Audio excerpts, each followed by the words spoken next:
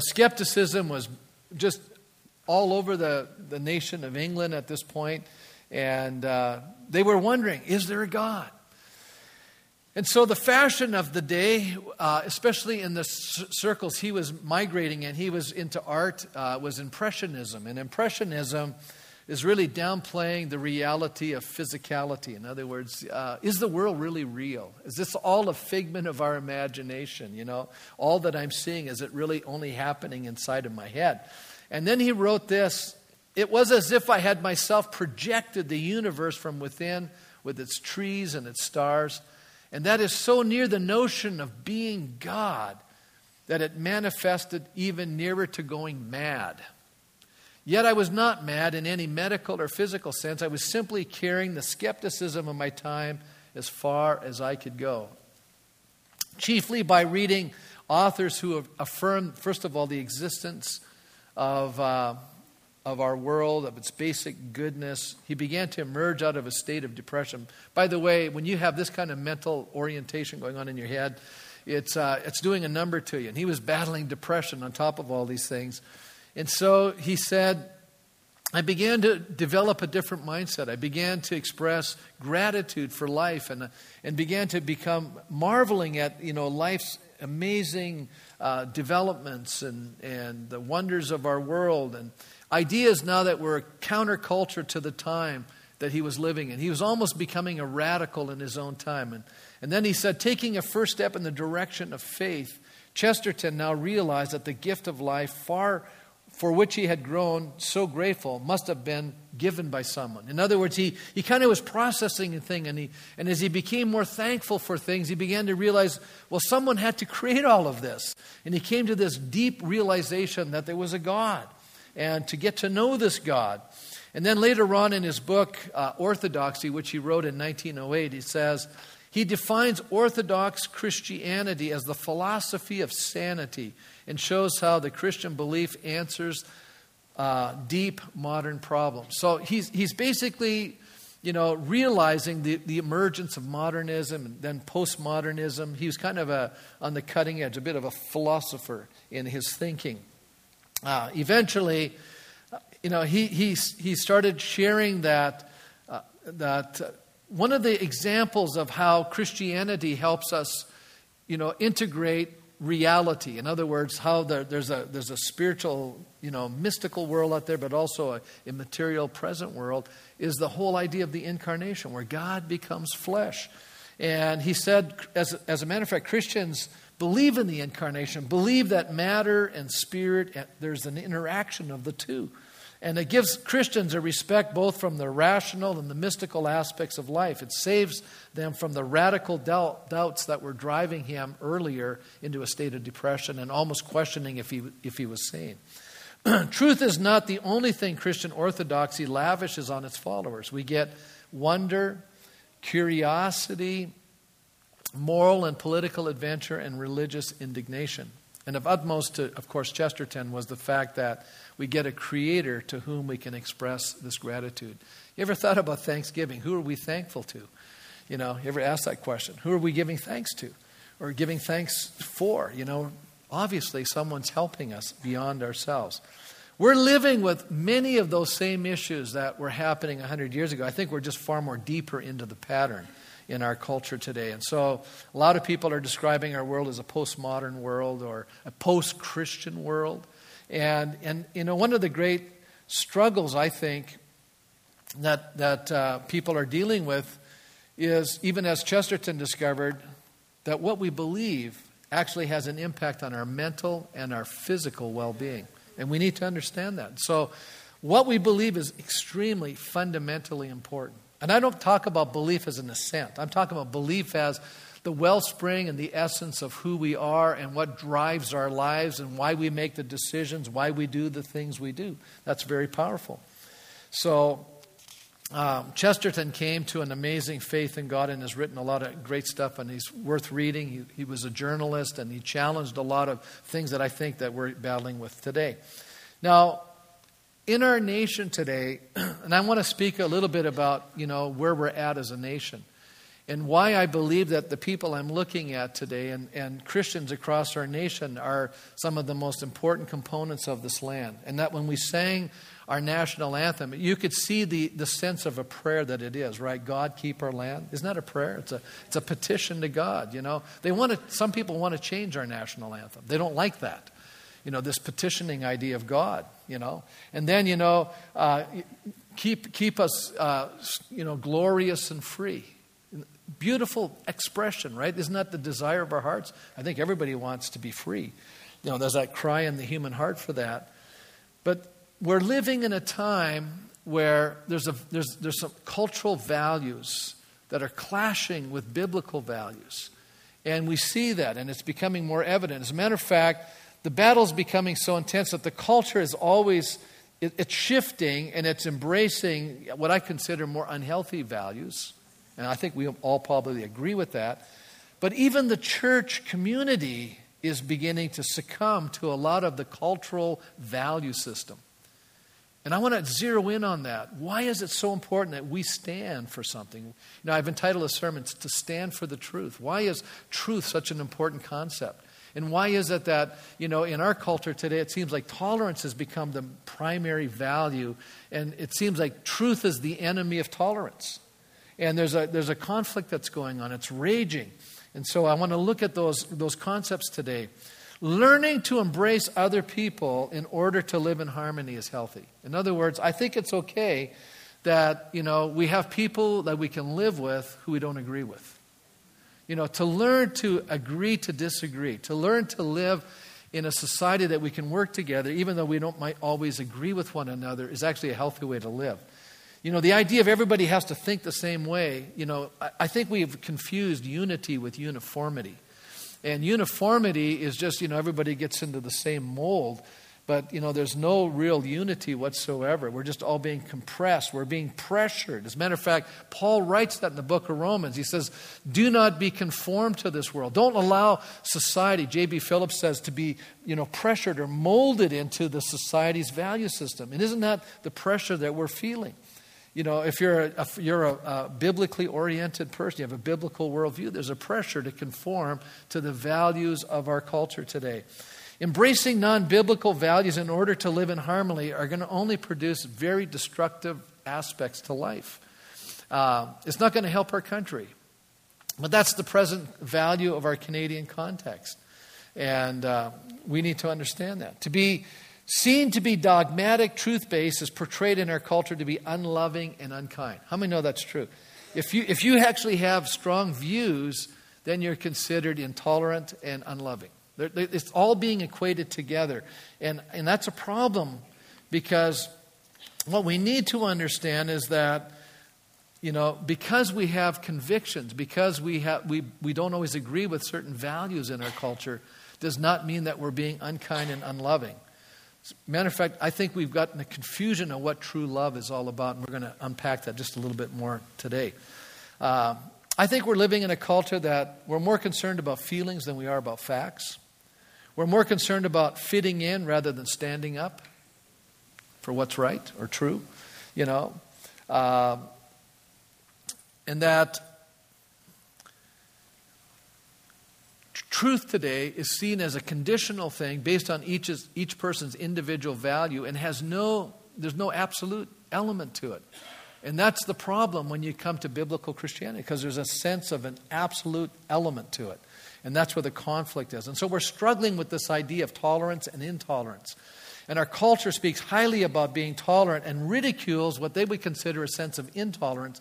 And yet there is an element in our culture that's so damaging to people, and it's simply that when we are tolerant towards sin, we're actually, creating the very destructive elements. And so when I think of the Canadian, anthem, we stand on guard for thee. What we so often think of is we're standing on guard against some sort of foreign domination. But the real issue is it's an internal problem that we're trying to stand up for. That's where we need to take our stand. We need to take our stand within our culture, because if we don't, what will eventually happen is we'll succumb to everything. And we will fall. And isn't it interesting, a few weeks ago we had that terrible windstorm. We all recall that, right? That was amazing. And a lot of these trees that were diseased on the inside, they looked good on the outside, but when the wind came along, because there was weakness on the inside, those trees were decimated in no time flat. And I think that's a very vivid picture of our culture today. As we allow the disease of sin to take root in the midst of our culture, what's going to happen is that eventually we're going to have external pressure, and we are going to succumb very quickly to that external pressure because we have no internal strength. And so that's why it's so important as Christians, as biblical people, as people that value the Word of God, that we are strong and that we are living out our biblical convictions in meaningful ways in our community so that people can see the life and the love and the truth of our Christian experience and have an impact in people's lives around us. You know, it's interesting. A number of years ago, a guy by the name of Peter James Lee, he basically made a decision to embrace a false concept in order to have harmony or a lack of division. And so he basically embraced a non-biblical value system. And we can take a look at this idea of heresy. You know, heresy is simply a distortion of truth. We need to understand Satan has never created anything, the adversary of our souls. He's not a creator. He's a distorter.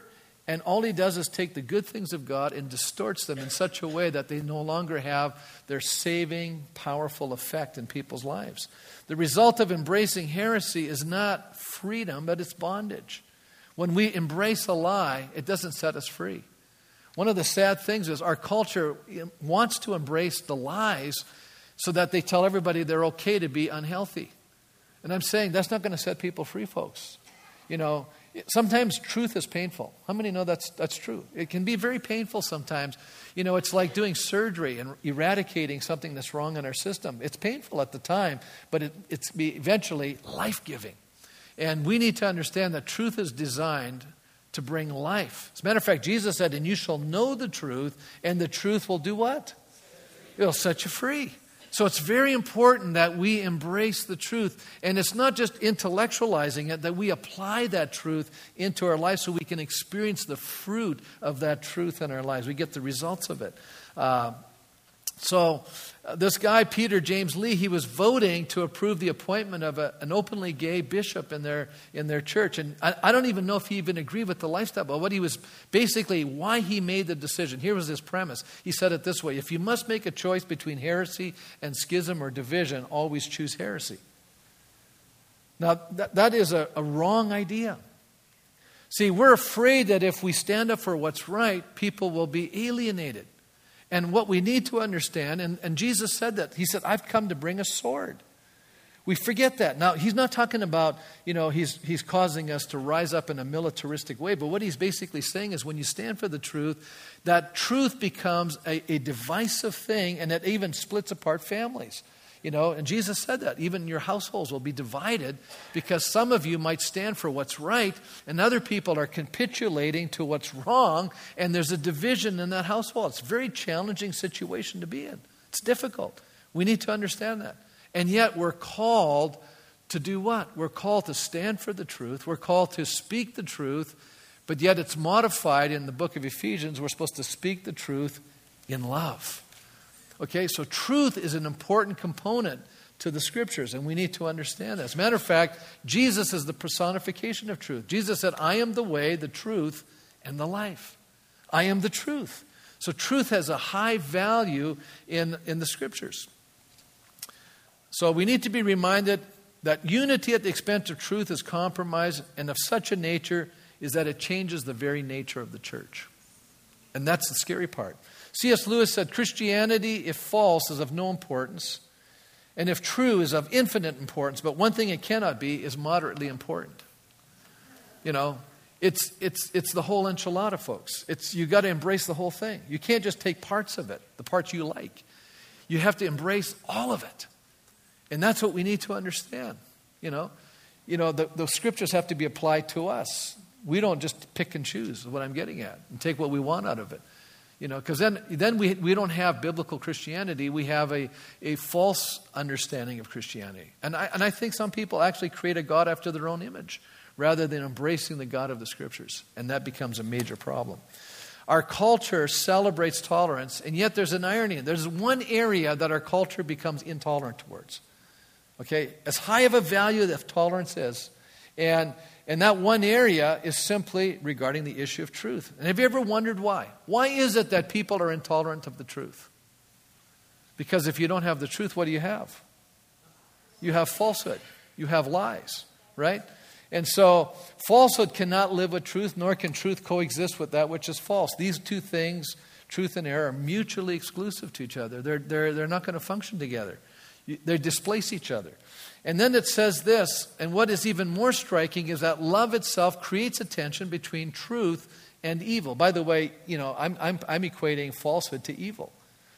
See, I think lies are evil. I think lies are destructive. I think lies destroy relationships. Lies destroy us. If we believe a lie, we're not free. And isn't one of the things in our culture is that the idea is that we just live and let live. I'll do my thing, you do your thing. Nobody bothers anybody. We all just keep doing our own thing. The only problem is our lives clash with other people's lives. And it creates all kinds of havoc. You can't just live this thing out. It doesn't work. And, we have a wrong understanding of what love is. We think that allowing people to do the wrong things is a loving thing to do. Can I just say that's a lie? As a matter of fact, Paul defines what love is in 1 Corinthians. He says, love does not delight in evil, but rejoices with the truth. Right? So, to let people do their own thing is not a loving thing to do at all. As a matter of fact, God doesn't do that. One of the tests to know if I'm a child of God or not is the fact that God disciplines me or not. Isn't that what the book of Hebrews teaches, chapter 12? If God's disciplining me, I can rejoice. I'm a child of His. He's not going to let me do anything. If God's just letting me do my own thing, it's because I'm not His kid. So we should have a sense in our lives that I can't get away with some things. Maybe other people can, but I can't. Because the moment I try to pull something like that, I have the Holy Spirit going, what are you doing? Anybody relate to that? Have a little conversation here. You can't do that. That's not allowed for you, And if you try to do that, good luck. You're going to feel terrible. You're going to, and the Holy Spirit's at work in those situations. So what I'm going to do this morning is I want us to turn to Galatians here. We'll look at a few verses of Scripture and take a look at this in a context of freedom and this idea of what's true and what's not true and what we need to stand for and what we need to stand up against. And in chapter 4 of the book of Galatians, Galatians is really an argument against reverting back to Judaism. And these believers in Galatia were Gentiles. They were not Jewish people. So one of the Jewish identification markers, is that they were circumcised. That was an identification of being Jewish. And so what Paul is arguing is that we don't have to be Jewish in order to be Christians. And this is not depreciating Jewish people. I mean, if you're a Jewish person, go ahead and be Jewish. I would even argue for that in the 21st century. It's okay to be Jewish. What you need to do, though, is embrace Jesus as the Messiah. That's your responsibility. But as a Gentile, I don't need to go under the law. As a matter of fact, what he's arguing against is that if I think that somehow by observing and obeying the law, that somehow I'm going to obtain favor with God, Paul's saying, don't waste your time. It's not going to happen. There's only one individual that's ever lived on this planet who was able to keep the law. His name is Jesus. He was sinless. He did it. The rest of us, good luck. Have you ever tried it? C.S. Lewis once said, it's really easy to be bad, but it's really hard to be good. Anybody relate to that? Just try being good for a while. After a while, you get challenged, to do the right thing. Especially when you see people doing the wrong thing and getting away with it and seem to be getting ahead. That's temptation, right? No, you can't do that. Or somebody's pushing your buttons and you want to react. God's saying, no, I want you to pray for them. Well, yeah, but I'd rather just take them out, Lord, I'd rather not forgive them. You should see the way they're treating me. God says, no, I want you to bless them. How many really feel happy when somebody's treated you poorly and God said, would you go over there and bless them? I just really feel like doing that, God. I really feel good about that. You see, how many of you say, if I'm going to be a true Christian, I can't always let my emotions dictate my actions, right? Because you'll be doing the wrong things at times. And then later on, your emotions will go, why'd you do that? See what happens when you don't obey God's word. You're going to feel bad. Let's take a look at Galatians 5. It starts out in verse 1. It is for freedom that Christ has set us free. Stand firm then, and do not let yourselves be burdened again by the yoke of slavery. In other words, what Christ has done for the believers is a command to stand firm in that freedom, to be vigilant in that freedom and not to lose it. In other words, there's a potential that you could succumb and go back into bondage. And that's what Paul's talking about. So to embrace the law as a means to gain God's approval or favor would to be lose the freedom that we have in Christ, our belief in Christ. Walter Hansen is a New Testament scholar, says Paul uses the word yoke as it was often used by his contemporaries, referring to the yoke of the law. In other words, you're bound to the law. So Peter now is in a gathering with other believers in Jerusalem, and they're having this huge discussion, and it's a major point of contention in the early church because they were all Jewish, and now Gentiles are becoming Christians, and the argument is, what do Gentiles have to do in order to be a Christian? Okay? That's the big argument. And a lot of Jewish people are saying, well, they got to be circumcised and they have to become Jews before they become Christians. And Peter and Paul are arguing, no, that's not what God's doing at all. As a matter of fact, Peter says this, why do you try to test God by putting on the necks of the Gentile disciples a yoke that neither we nor our fathers have been able to bear? In other words, we couldn't keep the law. Why are you trying to put them under the law? They're not going to be able to do it. We never did it. You know, it's faith in Christ that brings us freedom. Why don't we just let them go there? And then they gave some rather, there's a few conditions. They said, no, if they do these things, that's enough. They don't have to be circumcised. They don't have to become Jews. So in contrast, we have the yoke of slavery under the law of Christ. You're going to have to be a servant of something. There's a myth that we have that we can do our own thing. No. You either serve Christ and righteousness and obedience to the Word of God, or you're serving sin. And whatever you serve, you become its slave. And so, but he says here in Matthew tells us this in chapter 11, he says, my yoke is easy. Jesus is saying this, and my burden is light. In other words, this is the way to really experience freedom. Freedom is serving me. That's what Jesus is teaching us. So, we're going to take a look this morning at two appeals to live in spiritual freedom. The first one is simply based on accepting and embracing Christ. It's a very simple principle. And when you've not grown up in a gospel preaching environment, you may not know this, but this is the good news. And it's so simple. If I want to gain God's approval, all I need to do is trust in what Christ has done for us. It's as simple as that. Jesus' death is the means of freedom. And there's nothing that needs to be added to that. What a beautiful thought. What a simple thought.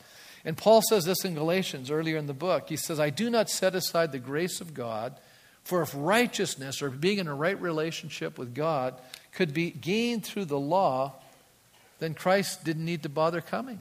We don't need Christ. That's what he's saying. But the fact that Jesus had to come and die is the fact that you and I couldn't keep the law.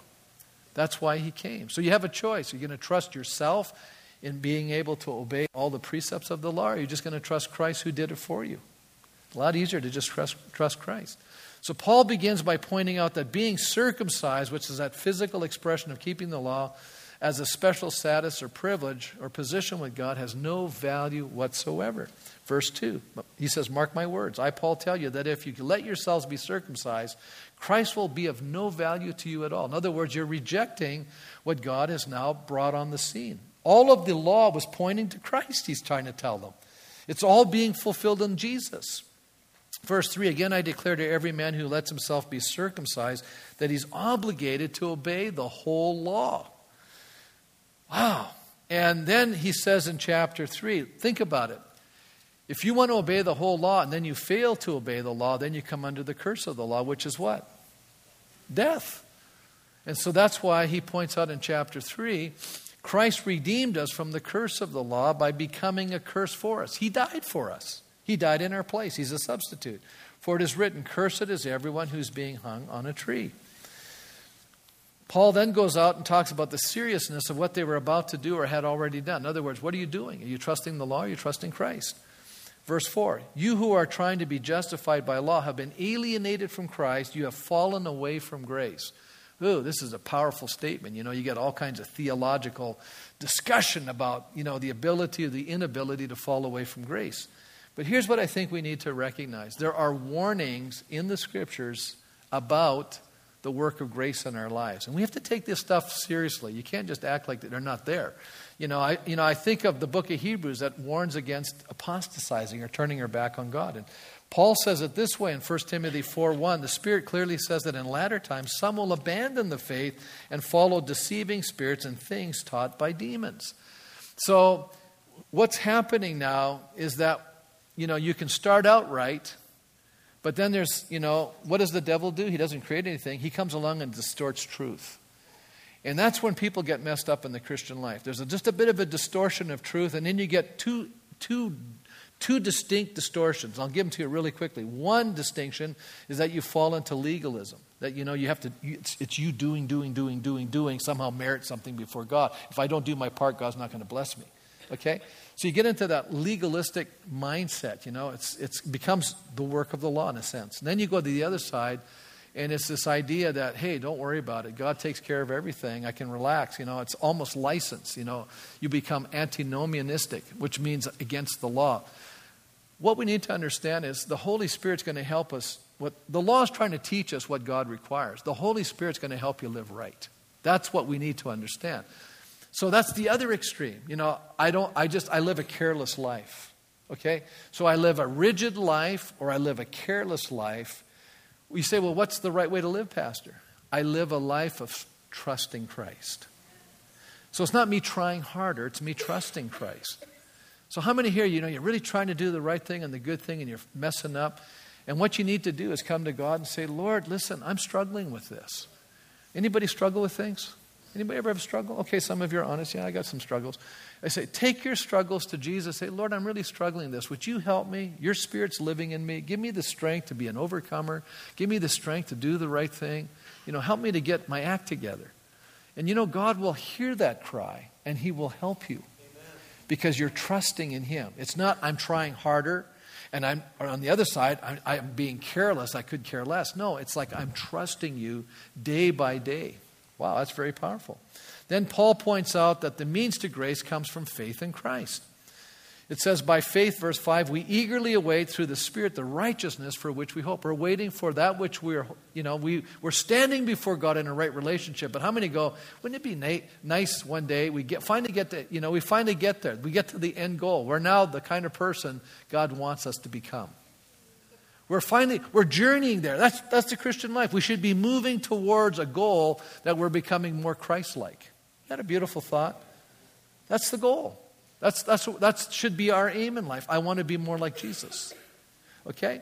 Then he says, for in Christ Jesus, neither circumcision nor uncircumcision has any value. It's not the issue, he said. He said, the only thing that counts is faith expressing itself through love. So how do we know? What's the real marker? If to be Jewish, the marker is circumcision. That's my identifying marker that I'm Jewish. What's the identifying marker as a Christian? How do people identify? How do they know that I'm a Christian? Love. Love. You said it. See, listen to what John writes in John chapter 15. He says, by this shall all men know that you are my disciples. That you have what? Love for one another. So, you know what? I should be living a life of love. And, it's easy for me to say, oh, I really love God, Pastor. Or I could tell you, I really love God. But if I treat people poorly and I'm not loving towards other people, I'm just fooling myself. See, the end result of genuine faith is a loving heart. Isn't that beautiful? That's the true marker. So that's what we need to be looking at in our lives. Am I becoming a more loving person?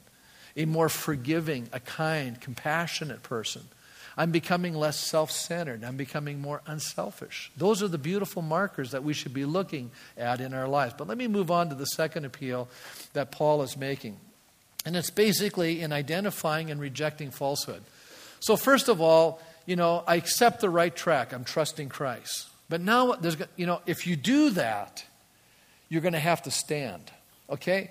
Now, we sing this beautiful anthem, I stand on guard for thee. So I'm standing on guard for others. I'm standing on guard for a nation. I'm standing on guard for other people. But it has to start with I'm standing on guard for myself. And I'm standing on guard that I'm not being seduced and deceived by a value structure that's imposing itself on a biblical worldview.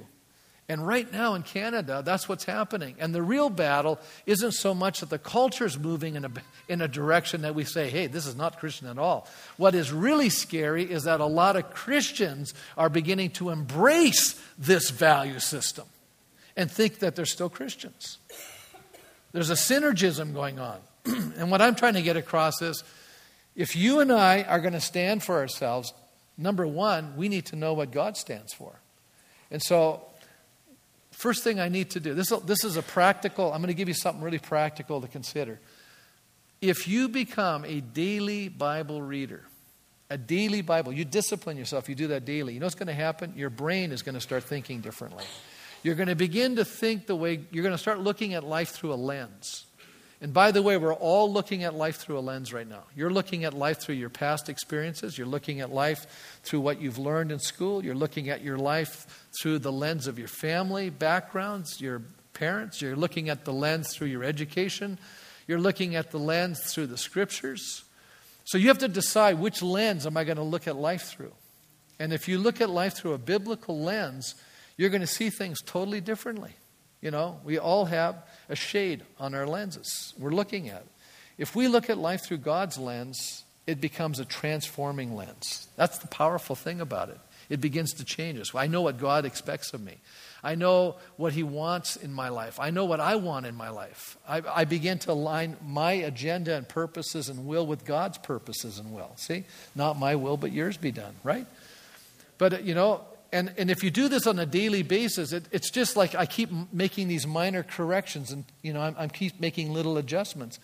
But if I'm not doing that, and I only come to church once a week or once a month, you know, and I don't read the Bible, I'm quite careless there, you know, eventually you're being bombarded every single day by a cultural lens. And you're going to begin to think the way the rest of the culture thinks.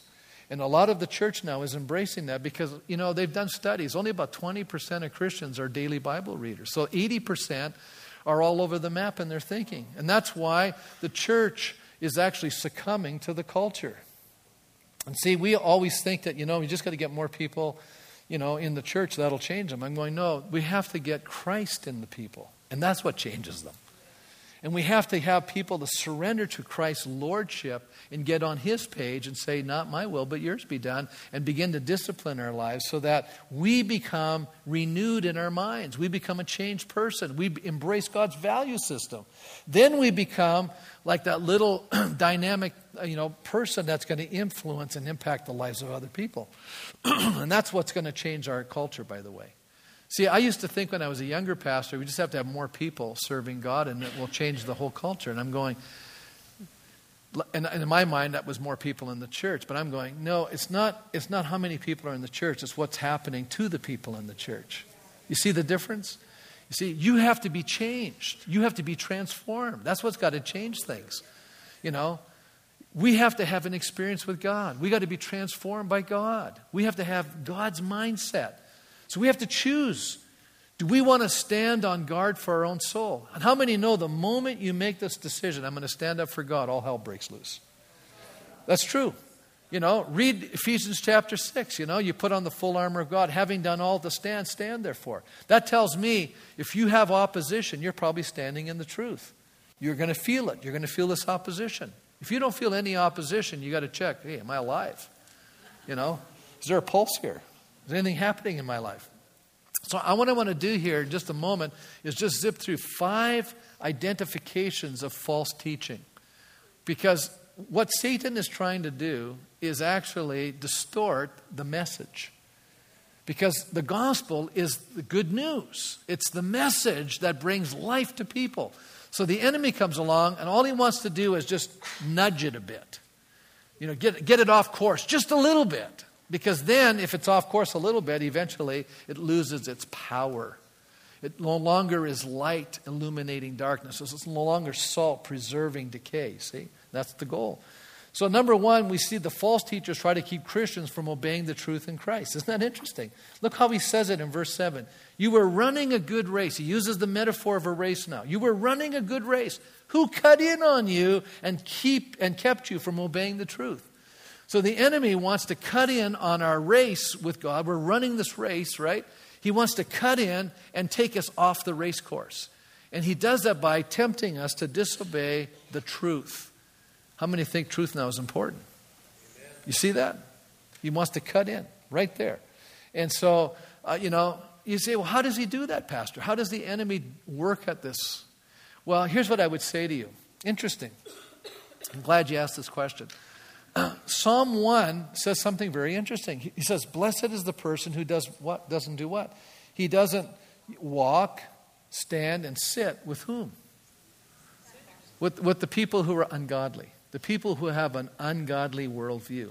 So if I'm always, how many have ever run a race? And you see it in the Olympics a lot of these times. They're running maybe 1,500 meters, and the runners are all bunched up. Remember that? And last time I noticed a couple of guys go down. How many have seen that people have fallen? Because they trip over each other. They're too close to it. They're bunched up. And I think sometimes as Christians we can get so bunched up with a bunch of people who have a wrong way of looking at life.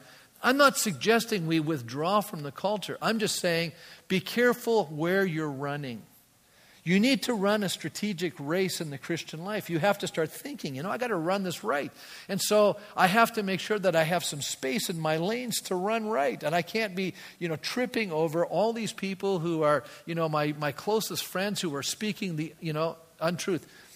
As a pastor, I had to make some choices over these years. And one time we were kind of with a couple, and I said to my wife, I came home one day and I said, you know what? I'm noticing they're running in a different lane. That's what I said. They're running in a different lane. We're running in a different lane. And I said, it's really hard to maintain a relationship with people who are going off in the wrong direction. I can't do it anymore. I'm not running down that lane. That's not where I'm at. I'm running down this lane. I'm going to find other people running down the same lane and spend more time with them. And, if you're a wise person, you got to choose your relationships carefully. That doesn't mean I don't know a lot of people. It doesn't mean I want to not relate to unbelievers. I like relating to people. But I know that closest friends need to be godly. And you say, we only have so many friends in life. You can have a lot of acquaintances. But I have a criteria. I'll give you my criteria for developing who my friends are. My friends are the people who, when I'm with, I want to be a better person. When I'm around that person, there's something about their life that challenges me to go to another level, to live at a higher level. I go, those are the people I want to hang with. Wise people hang with wise people. They become wiser still, right? So you got to choose we're not always thinking when we make these decisions. And young people, they make those poor decisions, and you see it. I'm a parent, I can always tell when my girls hung with different people. I go, oh yeah, she hung out with so-and-so today. She goes, well, how do you know I hang out with them? Well, just by your attitude. You pick up where other people are coming from. You can read where people are hanging, and it's really amazing. You can hang with a really godly person. Somebody comes home, and you go, I know who you were with today. Just the way you're talking and thinking. You're being shaped. You're being influenced. So it's very important. So he's warning them. He says here, who cut in on you? In other words, who have you been running with? Because they're tripping you up. They're thinking the wrong way. Number 2, false teachers use persuasive words to drown out the call of God on a person's life. Look at verse 8. That kind of persuasion does not come from the one who calls you. So who calls people? God does. So this persuasion is not coming from God. Where's it coming from? Well, it's coming from the opposite. And Satan uses people just like God uses people. Isn't that true? How many know that's true? If I am not careful, if people are, even Christians, sometimes Satan can use us. Really? Well, listen to Peter. He's rebuking Jesus. Jesus says, hey, I have to die on the cross. Peter goes, not so, Lord. And what does Jesus say? Get thee behind me, Peter? No, get thee behind me, Satan. Peter identifies what sounded like a loving thing was actually the wrong thing. And Jesus picks up and identifies where this source is coming from. It's coming from the pit of hell. So He's the father of lies. False teachers try to seek control over the entire church. Isn't that amazing? He changes the metaphor from a race to baking. Now, I've actually baked bread. How many have ever baked bread? Anybody ever made bread? I've made bread. Okay. What's one of the ingredients? You got to put yeast in. Why do you do that? So the bread will rise, right? It expands. How many have ever put too much yeast in? Wow, you could have a real exciting moment cleaning that up. I mean, it's going to explode, right? So Paul says a little yeast works through the whole batch of dough. So all it takes is a little lie wrapped in truth to distort the truth. I have to be very careful. I have to pay attention. What are we saying here? And then in another context, Paul is speaking of tolerating and embracing known sin. This is what he says to the Corinthians. You know, it's actually reported that there's sexual immorality among you, and a kind that does not even occur among the pagans. A man has his father's wife. And he says, not only that, you guys are tolerating it. Your boasting's not good. Don't you know that a little yeast works through the whole batch of dough? In other words, if you and I don't address sin in our own souls, and then we don't, address these things and identify them, they become a corrupting influence. And Satan tries to corrupt whole churches this way, and that happens. Let me move on here. Fourthly, false teachers create a lot of confusion and discouragement in churches. He says, verse 10, I'm confident in the Lord that you will take no other view. The one who's throwing you into confusion will pay the penalty, whoever he may be. Confusion. Wow.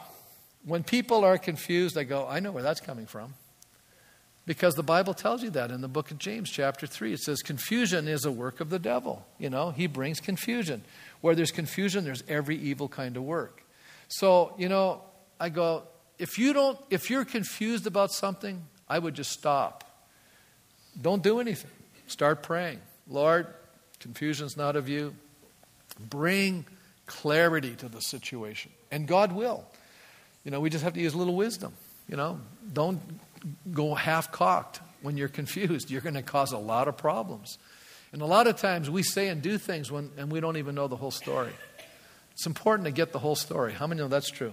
And I've been a pastor for a long time. You know what I notice? One person comes in and tells me something, and then later on somebody else comes in and tells me something, and another person comes in and tells me something. After a while I go, wow, if I would have just listened to the first person, I wouldn't have had the whole story. There's more to the story.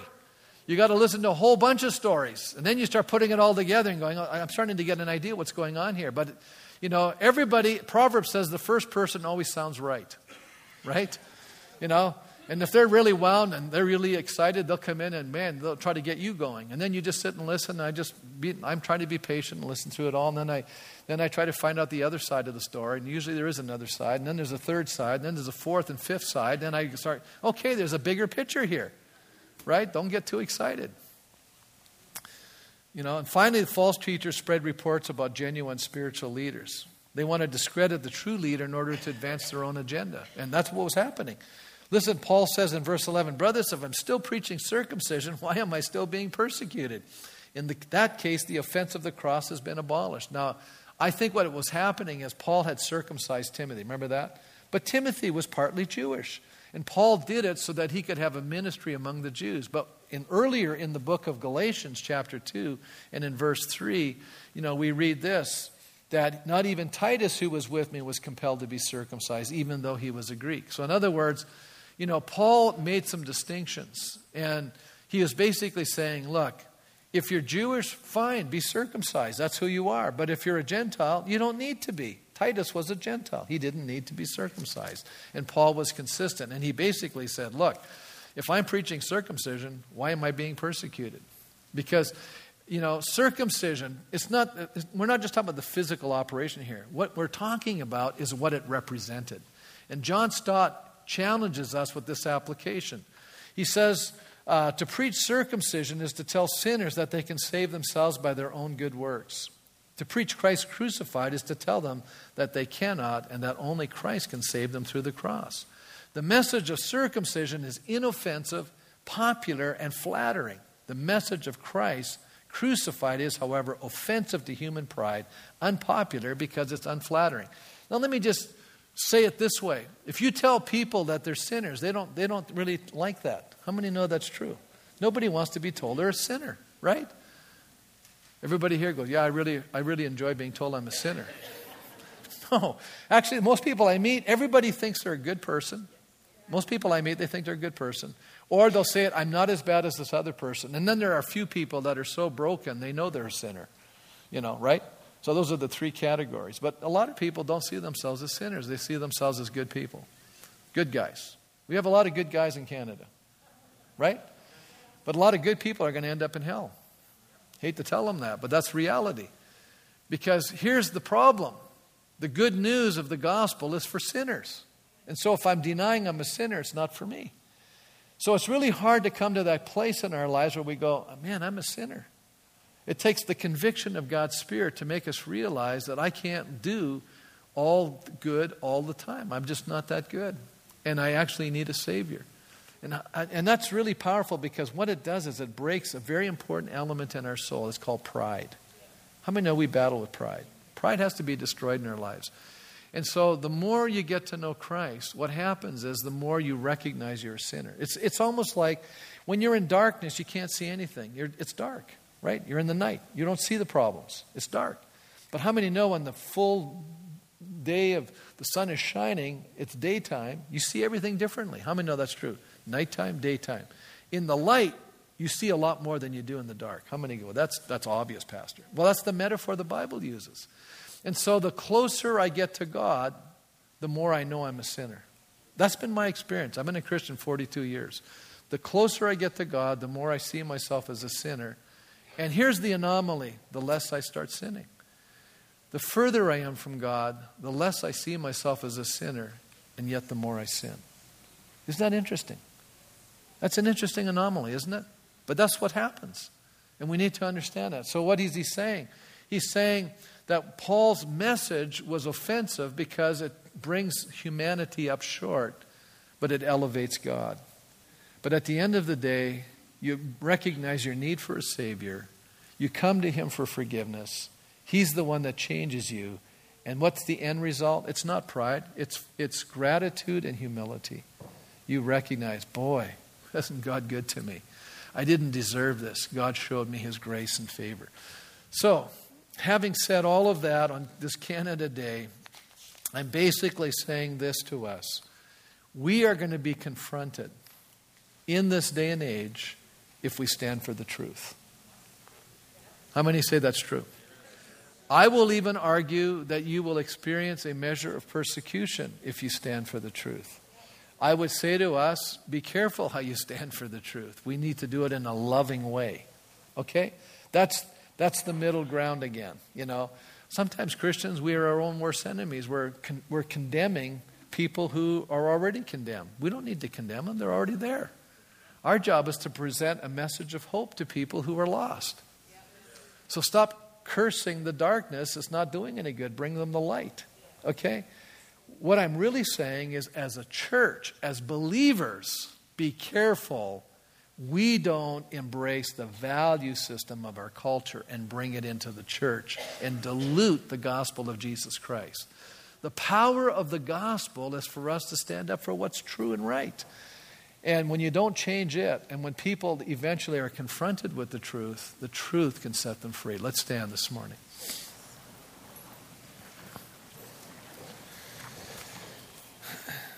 You know, as I was thinking about this message today, and I was thinking about points in history, and you know, if you know me, I love history, and I think we have to learn from history. And I was thinking back to the early 1920s in Germany. And in Germany in the early 1920s, Germany was a Christian country. The Reformation started in Germany, primarily through Martin Luther, right? A lot of Lutherans. They had sent missionaries out. It was a Christian nation. Yeah, they were struggling economically. There were problems in their land. But there was tensions. There was tensions politically on the right and on the left. On the left, you had socialism expressed through communism. On the right, you had a political party beginning to emerge called fascism, or what we would know as Nazism. And the nation, who had been the heart of Christianity, had a small group of people who took over that nation politically. And before long, you know, we saw the rise of Nazism in Germany. You know what was tragic? That early on, the church, for the most part, got deceived. The majority of Christians in Germany thought Hitler was a good thing. How many know that? They embraced him. I would say 2/3 or more embraced Nazism as the answer to their nation's ills, and they saw Hitler as Christ's answer to their nation's problems. How many think that's bizarre? This guy's an antichrist, and they saw him as a Christian. They were deceived. Some of the Christians stood up to this. People like Dietrich Bonhoeffer, Martin Niemöller, we could go on and talk about different people, stood up. Some were put in prison. You know, one day, Martin Niemöller later on, because he didn't stand up right away, he wrote this powerful statement, and he said this. He said, first they came for the socialists, the communists in other words, and I did not speak out because I wasn't a socialist. And then they came for the trade unionists, and I didn't speak up because I was not a trade unionist. Then they came for the Jews, and I didn't speak up because I was not a Jew. And then they came for me, and there was no one left to speak out for me. In other words, he had saw this erosion happening to the values and what was going on in his society. He didn't do anything until it was too late.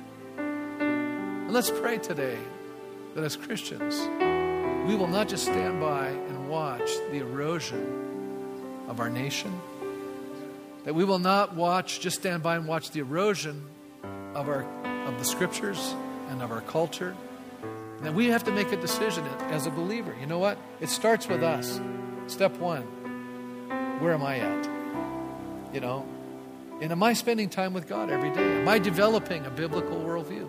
That's question number one. Number two, who am I listening to?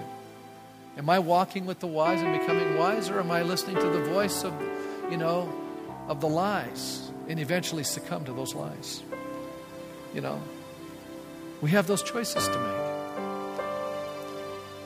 Just remember the words of Jesus. And you shall know the truth, and the truth shall set you free. Jesus said, I am the way and the truth. We need to hear that. And so I'm telling you, truth is really important today. In a society that depreciates truth, we need to stand for it. We need to stand for it in our own personal lives and in the lives of those that we love. And we need to ask God, where do I need to stand in our nation? And there'll come a moment, we'll all have to make a choice. We'll all be having to stand. There'll be a pressure. There'll be opposition. Am I prepared to stand? And so let's ask God for His grace to be able to stand for truth in our personal daily lives, in our families, and ultimately in our community and in our nation. So with every head bowed, let's just ask God to help us today. So Lord, we thank you. We thank you for a nation that we've had this amazing level of freedom. We thank you to this point we've had a freedom to express our religious convictions. But Lord, we see times are changing, and if we're wise, we see it. And Lord, help us not to capitulate and embrace the cultural values that are against you. Not everything is against you, but some things are. Help us to stand for what is right and true and lovely and pure and good. Help us to do it in a loving and a gracious and in a meaningful way, Father. Help us, oh God, to be light in a world of darkness. Help us to be salt in a world that's decaying, Father. Help us, oh God, to be so impacted by your presence that we will burn deep within and bring these little embers into the lives of others, oh God, so that we can see people experiencing life-giving transformation. And we thank you for that. In Jesus' name, amen. God bless you as you leave this morning.